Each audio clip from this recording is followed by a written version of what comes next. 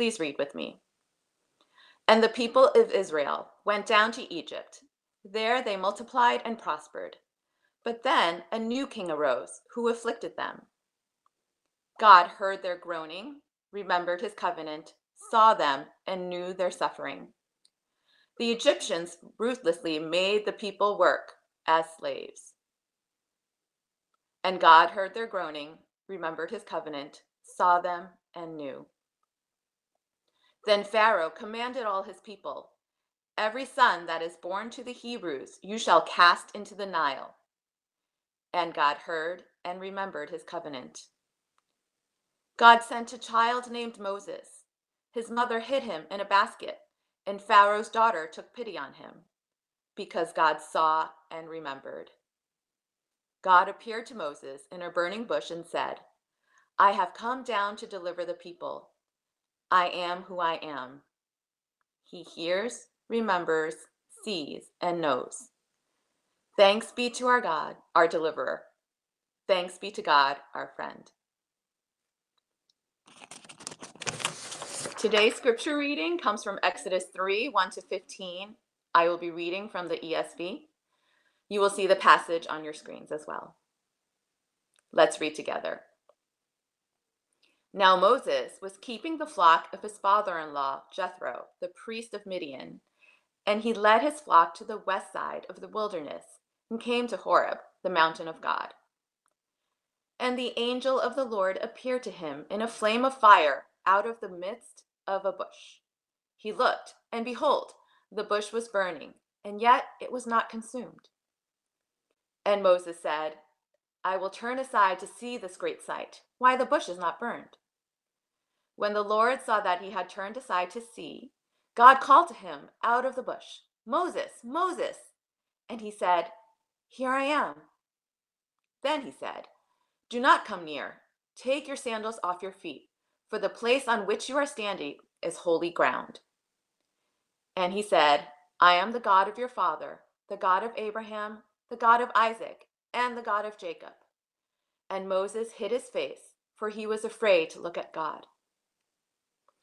Then the Lord said, "I have surely seen the affliction of my people who are in Egypt, and have heard their cry because of their taskmasters. I know their sufferings, and I have come down to deliver them out of the hand of the Egyptians, and to bring them up out of that land to a good and broad land, a land flowing with milk and honey, to the place of the Canaanites, the Hittites, the Amorites, and the Perizzites, the Hivites, and the Jebusites. And now, behold, the cry of the people of Israel has come to me, and I have also seen the oppression with which the Egyptians oppress them. Come, I will send you to Pharaoh, that you may bring my people, the children of Israel, out of Egypt." But Moses said to God, "Who am I that I should go to Pharaoh and bring the children of Israel out of Egypt?" He said, "But I will be with you, and this shall be the sign for you, that I have sent you. When you have brought the people out of Egypt, you shall serve God on this mountain." Then Moses said to God, "If I come to the people of Israel and say to them, 'The God of your fathers has sent me to you,' and they ask me, 'What is his name?' what shall I say to them?" God said to Moses, "I am who I am." And he said, "Say this to the people of Israel, 'I am has sent me to you.'" God also said to Moses, "Say this to the people of Israel, 'The Lord, the God of your fathers, the God of Abraham, the God of Isaac, and the God of Jacob, has sent me to you.' This is my name forever, and thus I am to be remembered throughout all generations." We look forward to hearing what God has to say to us this morning through our brother Chris. He continues our sermon series from Exodus with his sermon titled, "A Bush, God's Calling." Chris, over to you. Thanks, Wen. Before we start this morning's message, I wanted to say a few words about what has been going on around our country these past few days. Many of you have seen the video of Derek Chauvin, the Minnesota State Police officer, with his knee on the back of the neck of George Floyd, as Mr. Floyd lost consciousness and died. And all of you are likely aware of all the demonstrations, of all the protests, and the riots that have been going on all around our country over the last couple of days. So, first, I want to emphasize that as Christians, we don't condone violence. We don't condone the destruction of property. We don't condone the destruction of human life. We don't believe that violence is the answer, but we believe as Christians that we are not to be overcome by evil, but to overcome evil with good. And yet, behind all the violence of the last few days, we see Black Americans who are frustrated that their voices are not heard. We hear Black Americans who are infuriated that what happened to George Floyd isn't an isolated incident, but is a continuation of a repeated pattern in this country. And we see people mourning the death of someone who shouldn't have died if this world were a just world. I confess that as someone who is second generation Chinese, sometimes I'm not sure what to make of race relations in this country. When we think about racial tensions in this country, too often they're framed as tension between white and Black. And so, as someone who's ethnically Chinese, someone who's neither seen as a perpetrator of racism nor seen by society as a victim of racism, sometimes it's hard for me to know how or whether to engage when it comes to issues of racism and issues of justice surrounding racism. But it's not totally true that we're just bystanders. Just this past week, a sister shared with me how she was in a parking lot and a stranger randomly just started swearing at her with no clear provocation other than the fact that she was Chinese. And I know for many of us, we've experienced various forms of racism throughout our entire lives in one way, shape, or form. And so, in the face of the injustice and the divisiveness of racism that threaten our country, it can be difficult to discern how God calls us to respond as Christians, because, especially for us who are Chinese. As Christians, we affirm that all humanity, regardless of race, ethnicity, or gender, are made in the image of God, and therefore we all deserve to be treated with dignity and respect. We also believe that our God is a God of justice, a God who cares about justice, a God who cares about the oppressed, the widow, the orphan, the alien. And we believe that God calls us as Christians to seek justice and to act justly. And we know that as we seek to live faithfully, we recognize that sometimes we ourselves will experience injustice. And when we experience injustice, we see in the Bible that we are called to bless those who persecute us. We are called to entrust judgment to God rather than to seek vengeance ourselves. So as we see all that has happened around our country this past week, these past years, let's pray. Pray that we as Christians can rise above the hatred and the fear that so many have in order to love and to treat people with dignity and respect that they deserve as people made in the image of God.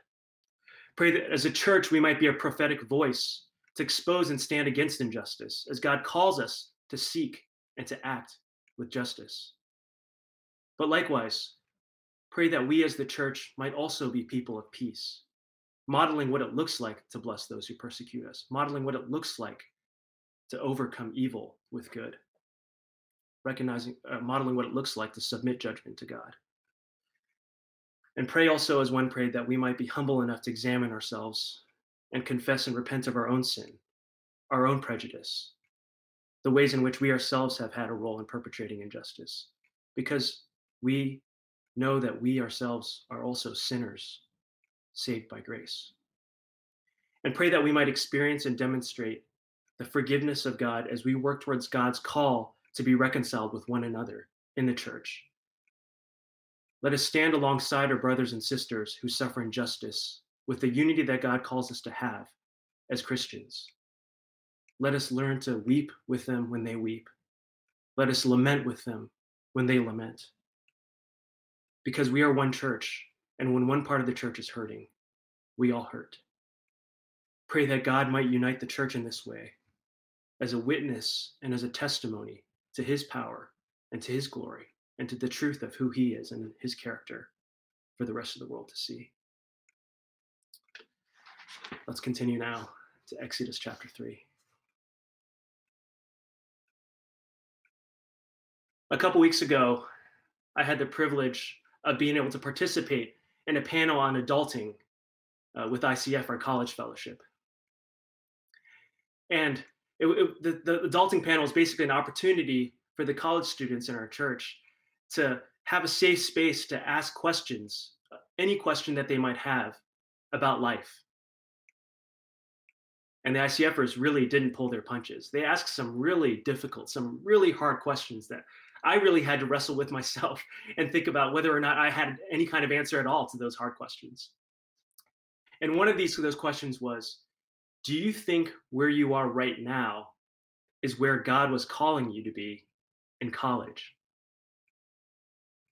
Now, as we look at our passage today, I wonder how Moses would have answered that question. Now, he didn't go to a college the way that we think of college, but I wonder whether Moses, who is now 80 years old at the beginning of our passage, how he would have answered that question of whether where he was at 80 years old was where he thought God was calling him back in his youth.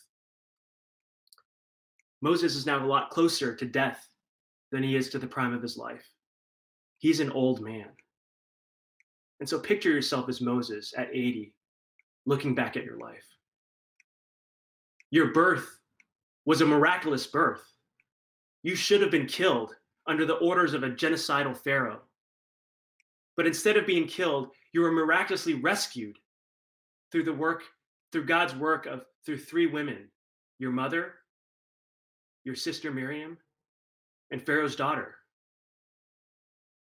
And not only were you rescued miraculously, you grew up living a luxurious life. You grew up as the adopted grandson of Pharaoh, as the adopted son of Pharaoh's daughter. And so you grew up with privileges that no one around the world could even think of, could even imagine. You had access to education, you had access to good food, you had access to luxury. And yet, in the midst of that luxury, in the midst of that privileged life, you never lost sight of your roots. Maybe it was because your mom nursed you, and maybe it was through the influence of your mom reminding you of who you really were. Or maybe it was because you just didn't look like an Egyptian, that even though you were the adopted son of Pharaoh's daughter, you knew you didn't totally belong with those who were Egyptian. Whatever the reason, even growing up with this privileged life, you knew that you were a son of Israel. And you looked around and you saw your people, the rest of your people, enslaved. And so perhaps at the age of 30, at the age of 40, you thought that God had given you this platform, God had given you this privileged life, God had given you this position of influence so that you might advocate for your people, so that you might be able to do something and deliver your people from slavery. But then things go south. At the age of 40, in your zeal, you kill an Egyptian to protect one of your people. And you're found out and you're forced to flee. You're forced to flee from that privileged life. And so for the last 40 years, you've been living in exile. You've been humbled. You're now just a shepherd, just like the rest of your people are shepherds. And like the rest of your people, you're not even shepherding your own flock. You're shepherding the flock of your father-in-law. You're a long way from where you were 40 years ago. And now that you're 80, you might be looking back and thinking, have I wasted my life? Have I wasted all the gifts that God had given me? Have I wasted the fact that God delivered me miraculously? Have I wasted the fact that my existence is all due to God? Have I wasted my life? This is where we find Moses today, just before God calls him to go and deliver Israel. Now, the way Moses is called isn't a paradigm for the rest of us. We're all probably not going to hear from God through a burning bush. And actually, we probably don't want to hear from God through a burning bush. Because as our old pastor, Pastor Chuck, once preached, when it seems like when God calls people extraordinarily, like the way he calls Moses, he's asking them to do something extraordinary. He's asking them to do something life threatening. He's asking them to do something against astronomical odds. And so perhaps we don't want to be called that way because of what that means for the rest of our life. And yet, as we look at our passage today, there's something remarkable about the way God calls Moses, something remarkable that still applies to us as we consider our calling as God's people. And this is that as God calls Moses, the focus is more on who God is and God's character than it is on Moses himself. As we see how God calls Moses, the emphasis is on the presence of God and the character of the presence of God, rather than what Moses is going to do or what God might be telling Moses to become. And so, as we examine Moses' calling, let's focus on the nature of the presence of God. Let's focus on who God reveals himself to be. So, as we begin the story, we see Moses bringing his father in law's flock a long way from his home. Now, this is kind of a loose map of Egypt and Palestine. Over here is Egypt, where Moses grew up. And when Moses fled, he fled all the way over here to kind of the northwest corner of present day Saudi Arabia, to Midian. And that's where he spent the next 40 years raising a family and shepherding his father in law's flocks. Now, at the beginning of our story, Moses has traveled a long way. He's come from Midian and traveled all the way towards Mount Horeb or Mount Sinai, which is probably in the southern part of the Sinai Peninsula over here. It's weeks worth of travel, distance of maybe about 100 miles. So why did Moses travel so far? Maybe there was a drought in Midian that year. Maybe the grass in Midian just wasn't growing, and so he had to find something for his sheep to eat. Or maybe the grass on the slopes of Sinai and the grass along those hills had a reputation of being lush. And so maybe it was worth traveling that far for Moses to get, the choicest of grass, the greenest of grass for his sheep to eat. But regardless of the reason, Moses is a long way from home. He's a long way from the home of his youth in Egypt. He's a long way from the home of his exile in Midian. And so as Moses watches the flock on those slopes of Mount Sinai, of Mount Horeb, out of the corner of his eye, he sees something. Way off in the distance, he sees a small bush that's on fire. Now, this in itself isn't that extraordinary because fires weren't that uncommon. I mean, people in those days often lit fires, particularly at night, to keep themselves warm when the temperature dropped. Moses himself likely often lit fires in order to keep himself warm. And so a fire burning off in the distance wasn't really that extraordinary. But as the hours passed, as the clock continued to tick, Moses kept looking over there, and things got more and more curious because the fire didn't go out. Now, the bush that was on fire was probably a pretty small bush, maybe at most a couple feet wide. And so Moses would have known that something like that eventually would have gone out. I mean, the flame, there's only so much fuel in a bush that size. And yet, the fire continued to burn. And as Moses looked, he couldn't see anyone around who was feeding that fire. And so it was really peculiar. So Moses decides to take a closer look to see exactly why this fire kept burning. He decides to leave his flocks temporarily behind, and he turns to go examine this fire. And as he draws closer, he hears a voice coming from that burning bush. Moses, Moses. A voice calling his name affectionately, almost like a friend might call someone. And Moses responds, I'm here. But Moses is probably extremely confused. What's going on here? It seems like something extraordinary is happening. It seems like something supernatural is happening. A voice is talking to him from the bush. But what does it mean? And he hears the voice say, "Don't come any closer. Take your sandals off, because I am the God of your ancestors. I am your God, and you are standing on holy ground." And in that moment, Moses is terrified. He's terrified because he's suddenly confronted by the holy presence of God. Now, the word holy, for many of you guys who grew up in the church, you know the Sunday school answer. The word holy means set apart or separate. And in God's revelation of his holy presence through fire, we get a sense of what this separateness means. Because God is pure, God is good, God is righteous. And because he is pure, good, and righteous, he can't tolerate what is not pure, what is not good, what is not righteous. And ever since the fall of humanity and creation back in Genesis 3, we are not pure. We are not wholly good. And we do not measure up to the standard of righteousness that is God's righteousness.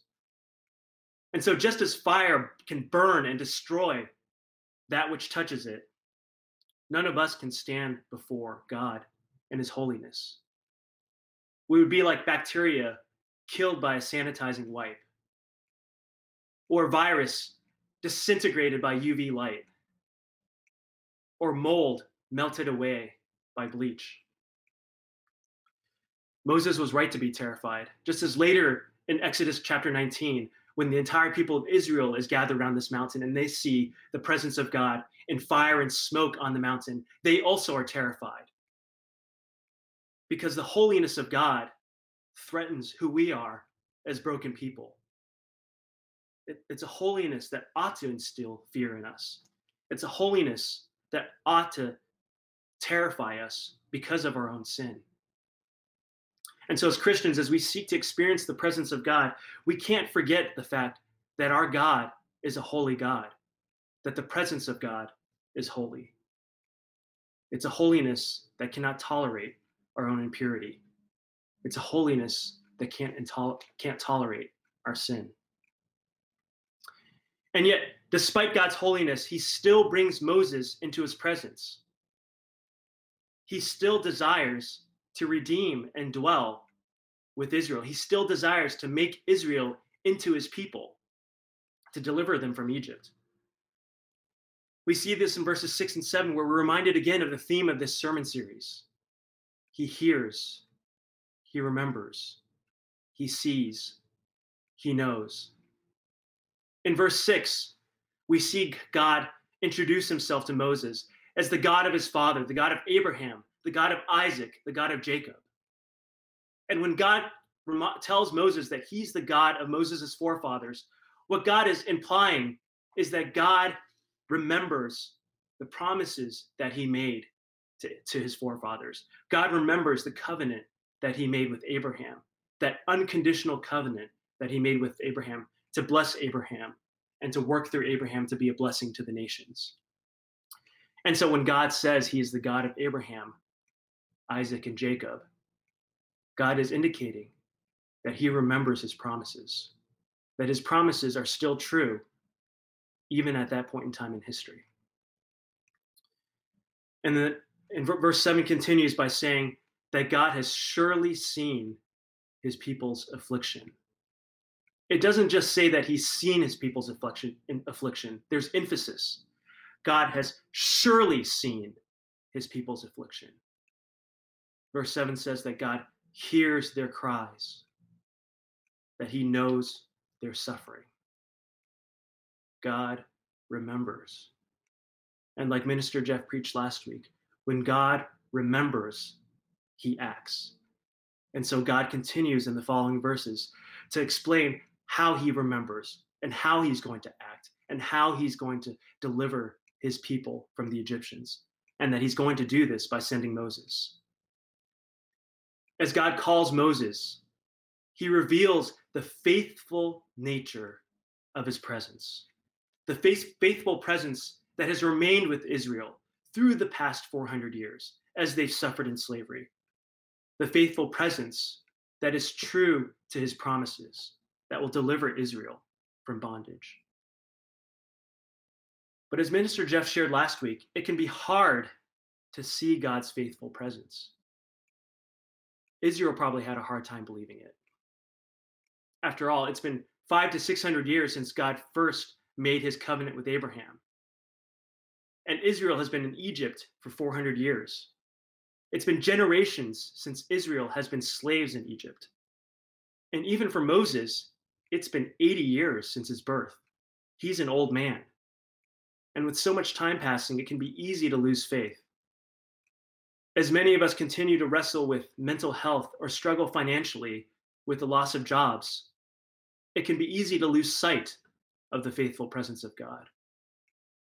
For those people of color who live life in fear of how others might treat them or how others might oppress them, it can be easy to lose sight of the faithful presence of God. For all of us as Christians who've been waiting 2,000 years for Jesus to come back again, for Jesus to come back and restore creation to the way it ought to be, to bring earth back to a world of justice, it can be easy to lose sight of the faithful presence of God. And yet, God's revelation to Moses here, as he calls him, is a revelation that he is faithful, that God doesn't forget his promises. And God's faithful presence doesn't mean life will be easy. Just look at Israel and Egypt. But God's faithful presence means that even if we experience the worst of circumstances in life, God is with us. God's promises are still true. And God will faithfully bring us home to glory. And what we experience in this present life is nothing compared to what we will experience in the glory that awaits us. So we can endure suffering as we live faithfully, as we seek to follow God. We can endure suffering that comes our way, that sometimes comes because we are seeking to live life faithfully, because God's faithful presence and his promises are with us. John Ortberg, pastor of Menlo Church in California, shares a story of a day when he went out surfing. And when he went out surfing, there was almost no one around. The only person that he could see was this gigantic man on the beach practicing Taekwondo. And so he seemingly had the entire ocean to himself. And so as he spent the hours surfing, he was enjoying himself when suddenly a small boy came up and started paddling alongside him. The boy was so small that John, even though he'd been out there for a number of hours, had completely missed him, had completely overlooked him. And so the boy and John started talking. They started to share about their love of surfing and why they took up surfing. And John asked the boy, how long have you been surfing? And the boy said, 7 years. John asked the boy, how old are you? He said, I'm 8. And John was just shocked that a boy that age, a boy that small, had so little fear when it came to braving the waves of the ocean, when it came to braving, what seemingly is dangerous, because a dangerous activity. And so he asked the boy, how did you get here? And the boy said, my dad brought me. And the boy waved to the man on the beach practicing Taekwondo, and that man waved back. And in that moment, John realized that the boy wasn't alone, that even in the midst of potential treacherous waves, the boy was safe because his father was watching him, because his father was ginormous. And in the same way, we are not alone because of the faithfulness of God's presence. And so thus far, we've seen God reveal the holiness of his presence, as he called Moses. And we've seen how yet, despite his holiness, we've seen how God has revealed the faithfulness of his presence to Moses and to Israel. And the story continues where we see God reveal his active presence. God tells Moses his plan, that he is going to send Moses to Pharaoh, and he is going to send Moses to deliver Israel out of Egypt. And Moses' first response is, who am I? Moses has come a long way in the 40 years that he's been living in the wilderness or living exiled in Midian. Moses has been humbled. Whereas 40 years ago, he would have said, I've been given this position, I've been given this platform, I have this position of influence. I am the one who is able to deliver Israel from their bondage. Now he's 80. He's an old man. He's nothing more than the shepherd of someone else's flock. And so Moses asks, who am I? Which is a perfectly legitimate question. And we see God sidestep Moses' question in his response, because God doesn't answer the question of who Moses is directly. God answers by saying, I will be with you.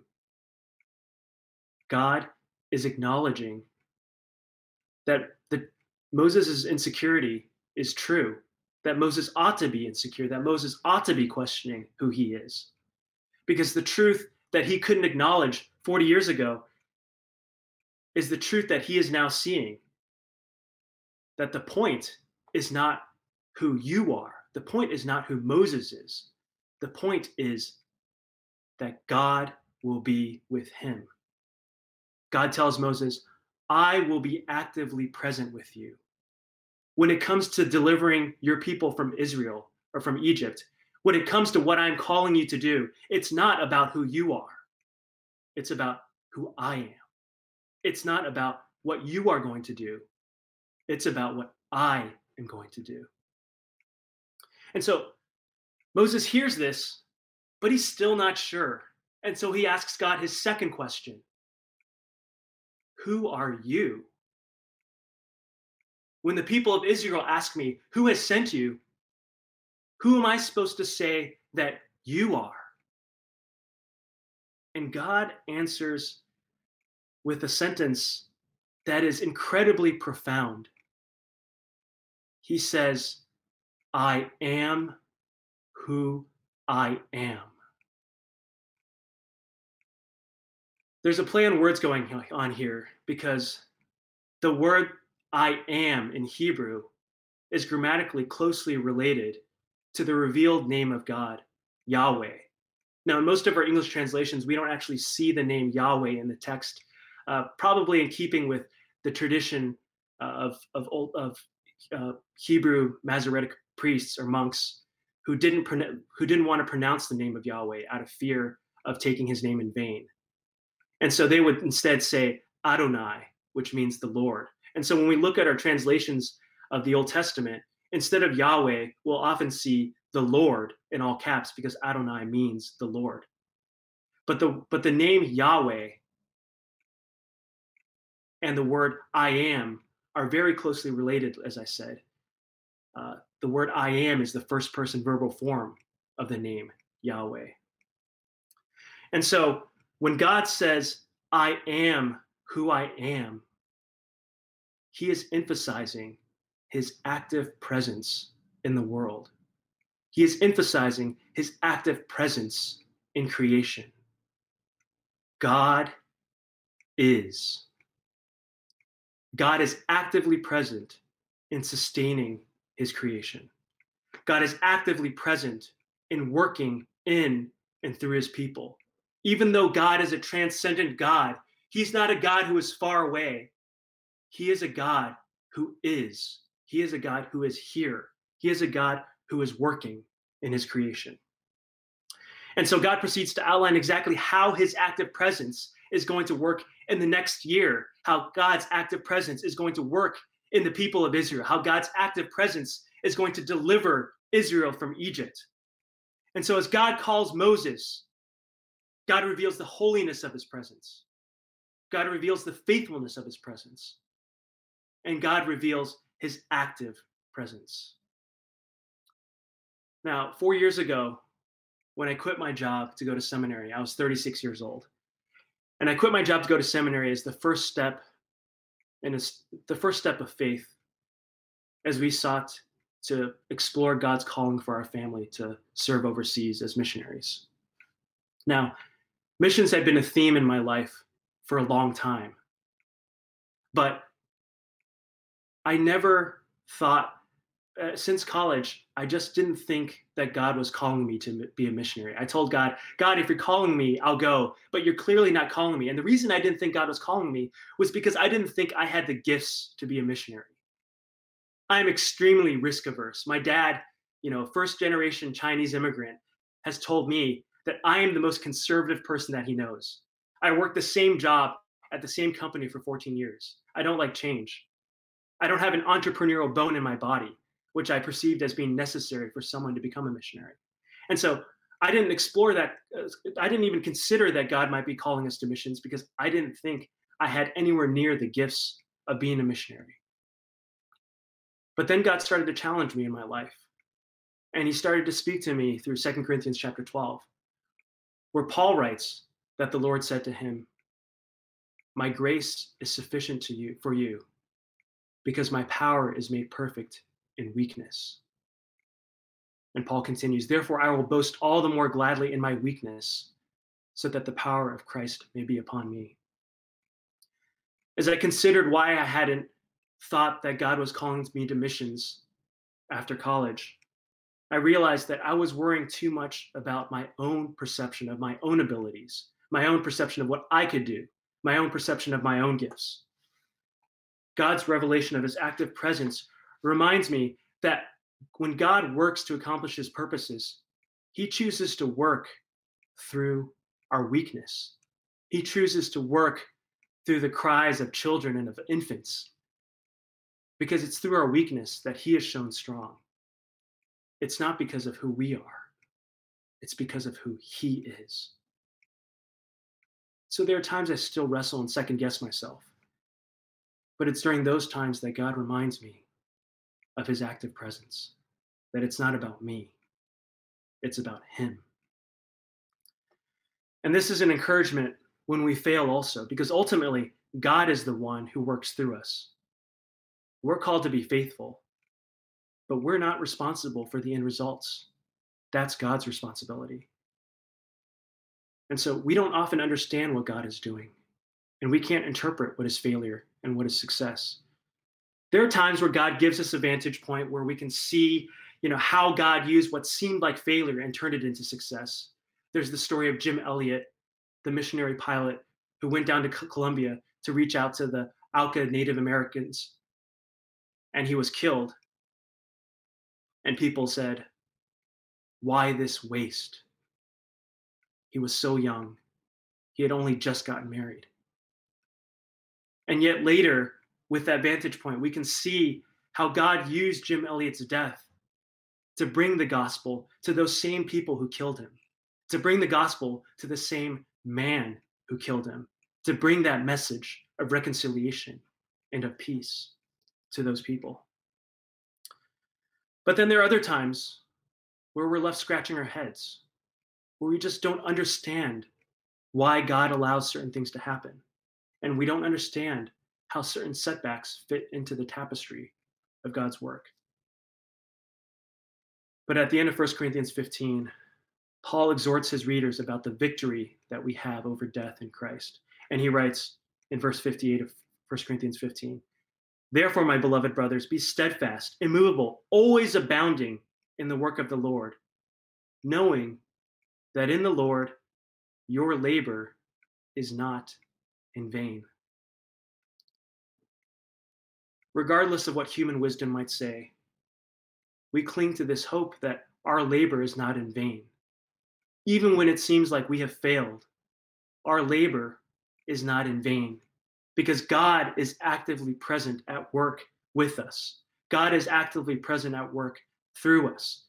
God is actively present at work through us who he has called to be his people. And God will ultimately be shown to be victorious. And so we've seen that as God called Moses, the emphasis has been on his presence, the holiness of his presence, the faithfulness of his presence, and the activeness of his presence. But there still is unresolved dissonance, which we alluded to before, which is, how can a holy God be present with a stiff-necked people? How can a holy God be present with a people who are sinful, with a people who are broken? We see this later in Exodus when God commands Israel to build his tabernacle. And what does Israel build instead? Israel builds a golden calf, an idol.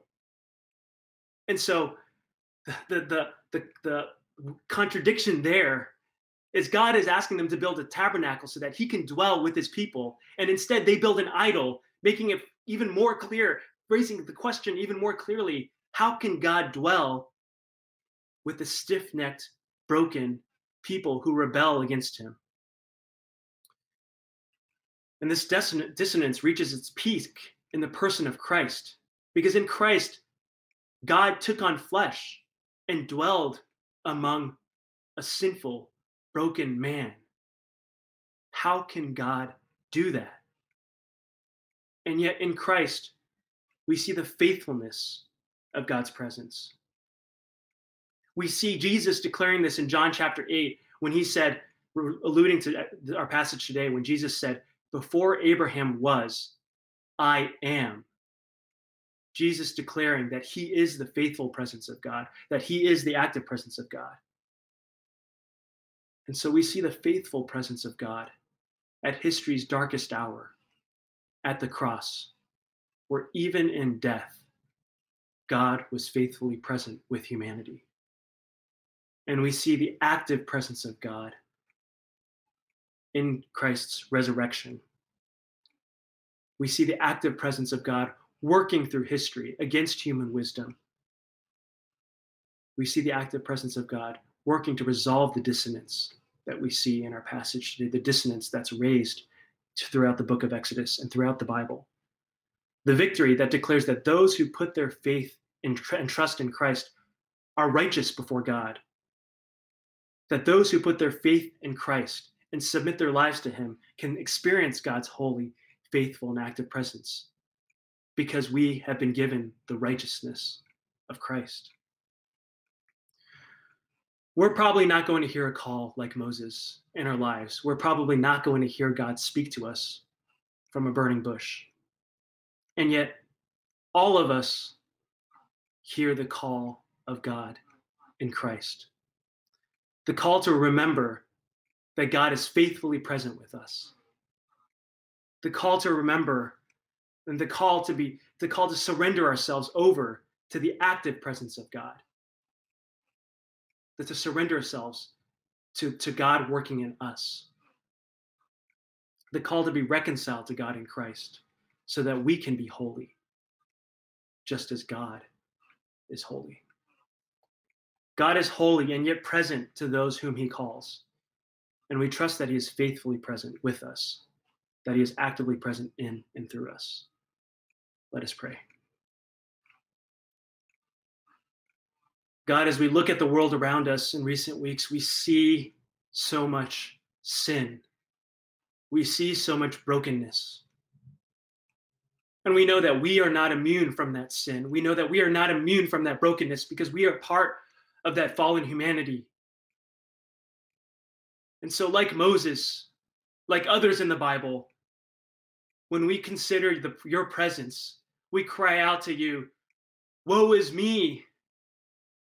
Because how can we stand before the holy presence of God? And yet, God, despite your holiness, you are gracious, you're merciful, you are loving. And in your graciousness and mercy, you have demonstrated to us your faithful presence with us. And you have demonstrated to us your active presence for us. And you have shown this to us most fully in Christ, who died for us, so that we can be righteous and so that we can stand before your holy presence and so that we can stand before your holy presence to know you, to experience you, to worship you, and to exalt you. So God, we thank you. We thank you for the gift of you to ourselves. We thank you for the gift that you have called us to be your people. We are thankful, Lord, that you have made us to be your people who previously were not a people. And we worship and we exalt you for that. In Jesus' name we pray.